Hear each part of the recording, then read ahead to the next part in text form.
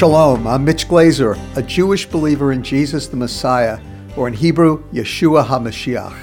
I'm the president of Chosen People Ministries, and I'm here with Robert Walter, my friend and a fellow servant among the Jewish people, a dear colleague, and today on The Chosen People, we're here to share some of the great promises in the Old Testament that pointed to the Messiah. That's right, Mitch. There are really so many prophecies in the Hebrew Bible that point us to the Messiah. And on this episode, we are going to be taking a look at 10 significant promises that will show us who the Messiah is and why he came. Looking forward to it, Bobby. Let's get started. I'm glad to have you back. And if you remember, as I said at the beginning, that the Hebrew word Messiah is Mashiach, and it means the anointed one. It's similar to the Greek word Christos, which is translated Christ. I remember growing up in a Jewish home, I always thought that Christ was Jesus' last name, but actually it's not. It's his title. It means anointed one, just like the kings and the priests and the prophets were all anointed offices within Israel. He wraps all of those offices up into one person. Jews and Christians have very different views of the coming of the Messiah. The Jewish people expect a king or reigning Messiah. Christians, of course, expect two comings, a suffering, and then reigning Messiah. And so why don't we start from the beginning, really, where we learn that the Messiah is to be Jewish, Bobby. That's right, Mitch. And really, if we're going to look in the beginning, we have to look in Genesis. And one of the earliest promises about the Jewishness of the Messiah goes all the way back to Abraham and God's promises to Abraham in Genesis 12, 1 through 3. Where he called Abram out. He said, "Go forth from your country and from your relatives and from your father's house to the land which I will show you, and I will make you a great nation, and I will bless you and make your name great, and so you shall be a blessing. And I will bless those who bless you, and the one who curses you I will curse." And here is really the first messianic promise to Abraham, "And in you all the families of the earth will be blessed." And ultimately, that blessing to the entire world comes through the Messiah. So certainly the Messiah was to be Jewish because he would be a descendant of Abraham and then, of course, Isaac and Jacob. Exactly. But the next prophecy we're looking at is Genesis 49:10, because there we learn the tribe of the Messiah. "The scepter shall not depart from Judah, nor the ruler's staff from between his feet, until Shiloh comes, and to him shall be the obedience of the peoples." And deeply embedded within rabbinic theology and tradition is an understanding that the Messiah would not be from any other tribe but Judah. And so in this deathbed prophecy of the patriarch Jacob, we learn that the Messiah will come from the tribe of Judah. And then as we continue to follow the progression and the unfolding of the promise of the Messiah in the Old Testament, we see that he would also be from a specific family. So not just the nation of Israel and the tribe of Judah, but now specifically from the family, from the house of David. So in 2 Samuel 7, verses 12 through 13, God makes this covenant promise to David that in the end he would raise up a descendant of David, and that through this descendant of David, he would have an eternal throne, rule over an eternal kingdom, and that ultimately God would achieve his purposes through this descendant of David. And honestly, when we move forward, we see that this expectation of this Davidic Messiah really begins to ramp up leading up to the New Testament. Wow, the story really is consistent, isn't it, Bobby? It absolutely There would be is. no mistaking who the Messiah was who fulfilled these qualifications. So we know he would be a descendant of Abraham from the tribe of Judah, from the house of David. But then the Bible starts filling in, almost in a multidimensional way, more about the character and the person of this Messiah.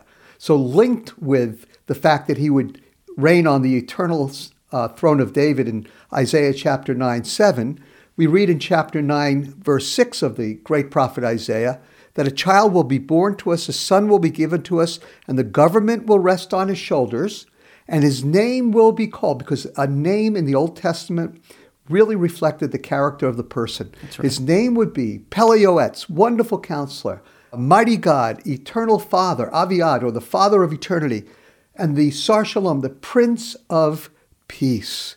and on the throne of his forefather David, he will reign forever. So we know that the Messiah would actually be God in the flesh. That's right. It's incredible.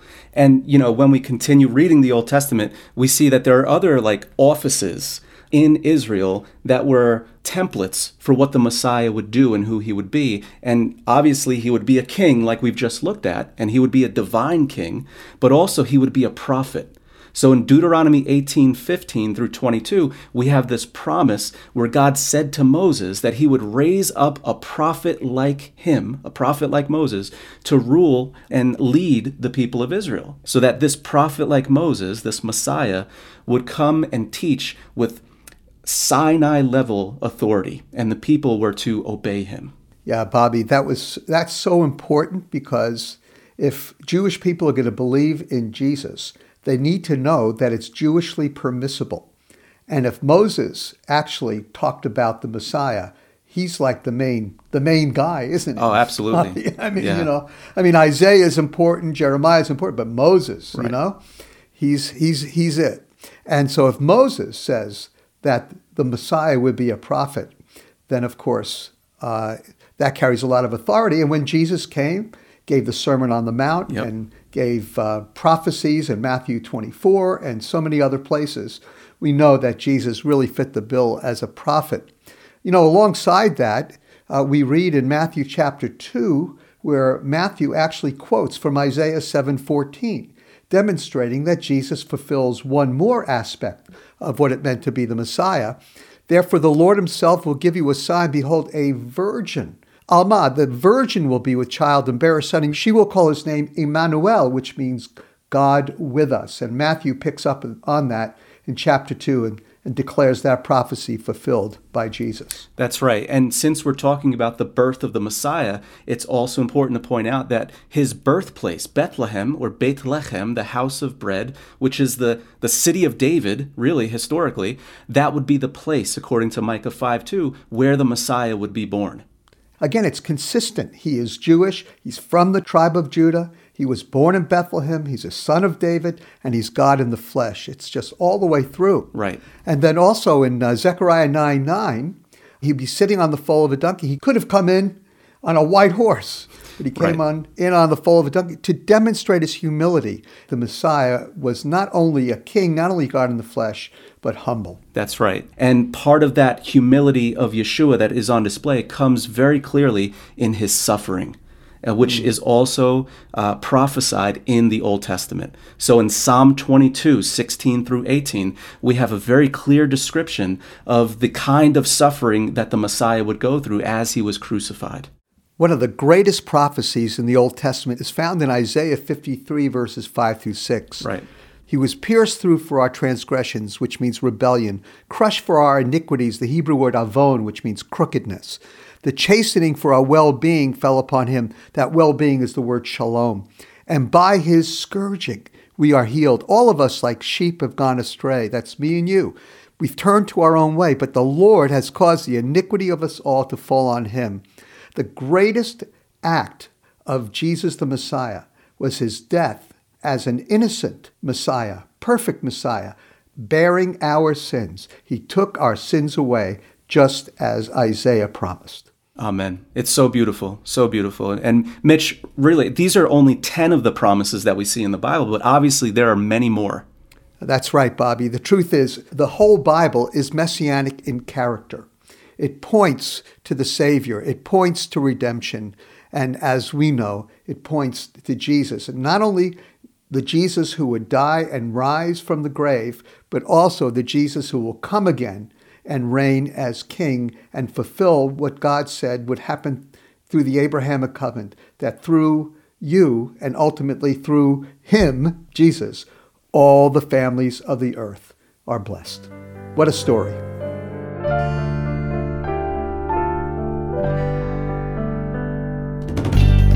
At an early age, Leopold Kohn had to learn to trust God.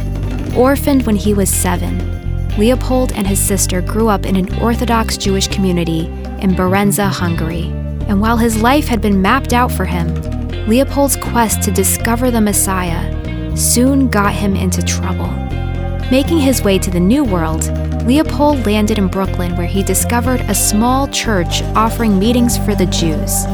The meetings were led by a young, fiery rabbi, and soon the two rabbis struck a friendship that would change Leopold's life forever. Discover more of the story when you request the book To an Ancient People. We'll send it to you as our way of saying thanks for reaching out. Once again, it's called To an Ancient People, and you'll find it online at chosenpeople.com/offer. Welcome back, everyone. So in just a minute, we are going to be hearing from a Jewish man who's a dear friend, a dear brother of mine, who actually had to rethink his perceptions about Christianity and Christians in general after he heard the story of Corrie ten Boom. Jeff was really moved by the testimony of Corrie ten Boom. And, as a Jewish believer, so was I. Corrie ten Boom came from a whole family of Dutch Christians who loved the Jewish people.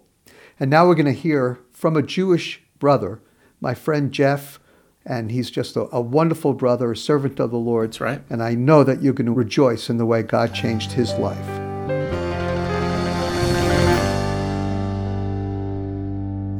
When I was about 10 or 11 years old, living in Chicago, my father's parents, I was very close to them. They looked like two characters from the movie Fiddler on the Roof. And I would hang out at their house a lot, well, especially when my grandma was making a good bowl of kreplach soup. I said to my grandpa, "Grandpa, I see that you have received letters from your cousins in Romania. Would you someday like to go back and hang out with your cousins?" And he said, "No." I said, "Grandpa, why?" He said, "Pogrom." The farmers who claimed to be Christians in a city called Barlad, Romania, came looking for Jewish people to do them harm.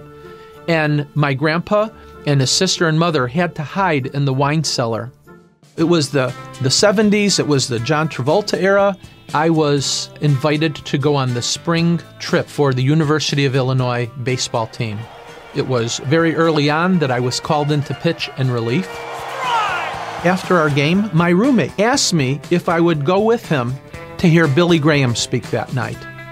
I'll take a rain check. Jewish kids from Chicago don't do this kind of thing. My senior year, my friend again told me a famous lady was going to come speak.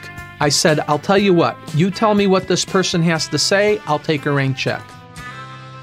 He said a lady named Corrie ten Boom and her family were hiding Jewish people in the walls of their home. They actually got caught by the Nazis.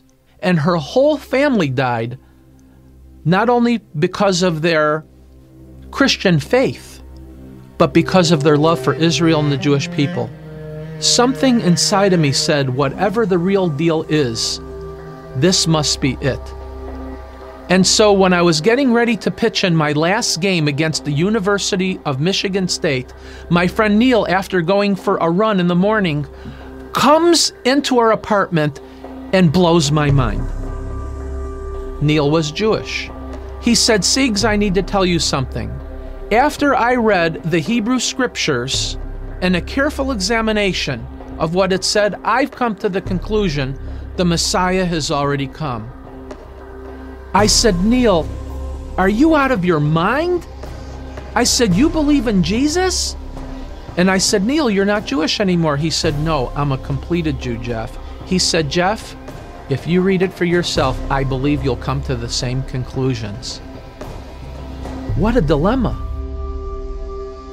If God really had a son, I'm going to have to see in my book, not their book.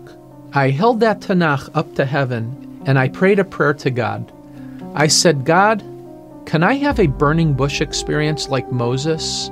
One of the things that happened was I came to the book of Jeremiah, chapter 31, verse 31 through 34. "Behold, the days come, says the Lord, when I will enact a new covenant with the house of Israel and the house of Judah." And I'm thinking, oh my gosh, this new covenant, this new agreement is for Jewish people. There's something to what my friend Neil said. New covenant, New Testament. My mind was blown. I just fell on my knees in front of my bed as I was reading these verses, and I just prayed a simple prayer. I said, "Dear God, please enter my heart and please forgive me for the sins of my life. I said, Lord, I'm new at this. I don't know exactly how to do this, but I said, I've longed for that personal relationship, and I realize that Yeshua HaMashiach is my burning bush experience. I said, Dad, after a careful examination of the Hebrew Scriptures, I've come to the conclusion that the promised Jewish Messiah has already been here. He said, Son, you are a traitor to your people. You are no longer my son. What you have done in my eyes is worse than Adolf Hitler. Now this went on for 26 years, until a day came when my younger brother decided to go to church, and he gave his life to Yeshua. He said, could you do me a favor? Could you tell Dad the decision I made? Now, in a 26-year time frame, my dad and I began to have a better relationship. And when I called my dad, I said, Dad, I need to tell you something. After a careful examination of the Hebrew Scriptures, my younger brother has also made the same decision that I made many years ago. My dad then began to cry. I received the shock of my life. It was only the second time in my life I ever heard him cry. The first time was when he hung the phone up on me, when he told me I wasn't his son anymore. And he began not only to cry, but he began to speak in the Hebrew language. Hineni, God, Hineni, here I am, here I am. What would you have me to do? I said, Dad, do you want to give your life to Yeshua? He said, yes, I do. For the last 2.5 years of his life, we were like best friends. And then a day came when my dad just went to heaven. On that day, when I announced to my father that I gave my life to Yeshua, and he said, you're not my son anymore, my life was turned upside down. But you see, God had a plan. And on that day, it may have seemed bleak, but the Lord saw the future.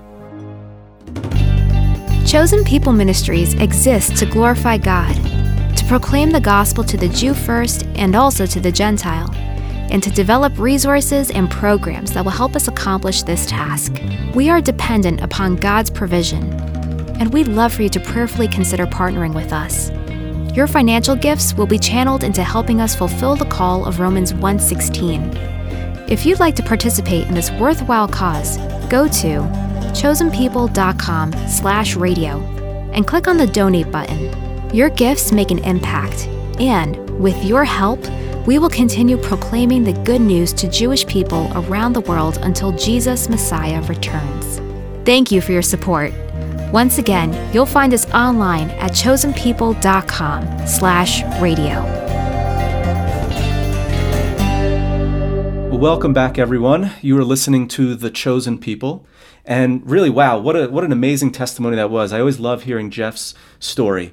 And it always stands out to me how it was messianic prophecy that really played a role in his coming to faith. And Mitch, there are so many other passages in the Old Testament that point to the promise and the coming of the Messiah. We have Daniel 7, we have Isaiah 49. But as we wrap up today's program, can you just share a bit from the scripture why Jesus came? Absolutely, Bobby. I'd love to share why Jesus came, but maybe it'd be better for Jesus to share why he came. And we have a wonderful passage in the Gospels. If you remember, Yeshua was traveling down the road to the town of Emmaus, bumped into two disciples who were really depressed and despondent because the one who they hoped would be the Messiah and conquer the Romans and set up the throne of David had died and was buried in a tomb. They heard that he was missing, but they had no idea that he really had raised from the dead. And they definitely had no idea he was walking right next to them because he was shrouded. And so Jesus said to these two gentlemen, "O foolish men and slow of heart to believe in all that the prophets have spoken. Was it not necessary for the Christ, Messiah, the Anointed One, to suffer these things and to enter into his glory?" Then beginning with Moses and with all the prophets, he explained to them the things concerning himself in all the scriptures. I mean, can you imagine taking an Old Testament Sunday school class with Jesus himself, I think maybe we have some of that to look forward to, right? Oh, I look forward to it. It'll be great. Definitely. And I mean, this is arguably the best Bible study ever given. Man, oh man. And you can only imagine some of the passages that he covered. He definitely would have covered Isaiah 53 because he particularly points out suffering and glory, which is a great prophetic theme in the Old Testament.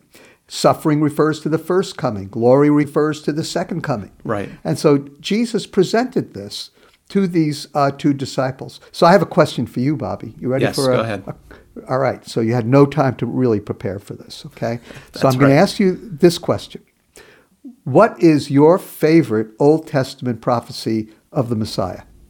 Ooh, that's Good one, that's right? a really good question. Okay. What is it? Okay, so what comes to my mind first off is really a prophecy. It's in Daniel 7 in verses like 9 through 14. And it's a messianic prophecy, but really it's one, again, that Jesus understood and played off of and referred to in many ways. So in Daniel 7, Daniel has this vision of the throne room of God, and he sees multiple thrones set up. So it's more than just one. And seated on one of those thrones is the Ancient of Days, which is like God the Father. And then all of a sudden, this human being, this Son of Man, comes riding on the clouds of heaven, is presented before the Father, and then the Ancient of Days gives to the Son of Man dominion, glory, and a spot sitting on the throne over the eternal kingdom. And then it gets better because people from every tribe, nation, and tongue, they come and they begin to serve and worship the Son of Man. Wow. So when Jesus uses that title, Son of Man, he's really communicating his deity, his divinity. So that's really always stood out to me.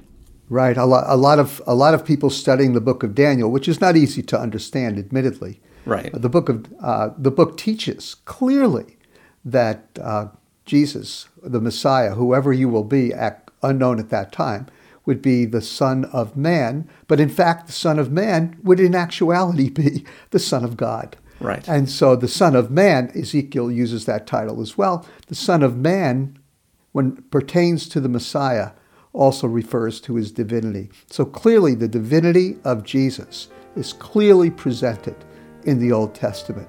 And we believe that. And all those who serve with Chosen People Ministries believe that. And that's an essential part of our message to the Jewish people, that he is both Messiah and God in the flesh. And that fulfills messianic prophecy. Amen.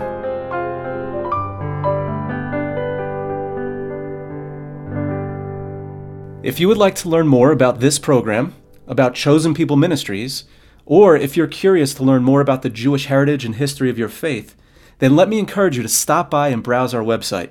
There you'll find a variety of resources at your disposal, like our podcast, our television program, and a variety of printed materials, including articles and Hebrew word study aids. And there's even a resource page for your church. You'll find all of this and more when you go online to Chosen People Ministries at chosenpeople.com/radio. Now to close us with the Aaronic blessing, here's Mitch once again. Yivrech Adonai v'yishmerecha. Ya'er Adonai panav alecha v'yikunecha. Yisa Adonai panav alecha v'yasem lecha shalom. May the Lord bless you and keep you. May the Lord lift his countenance upon you and be gracious to you. May the face of the Lord shine upon you and give you peace. B'Shem Shel Yeshua HaMashiach, Sar Shalom. In the name of Jesus the Messiah, the Prince of Peace.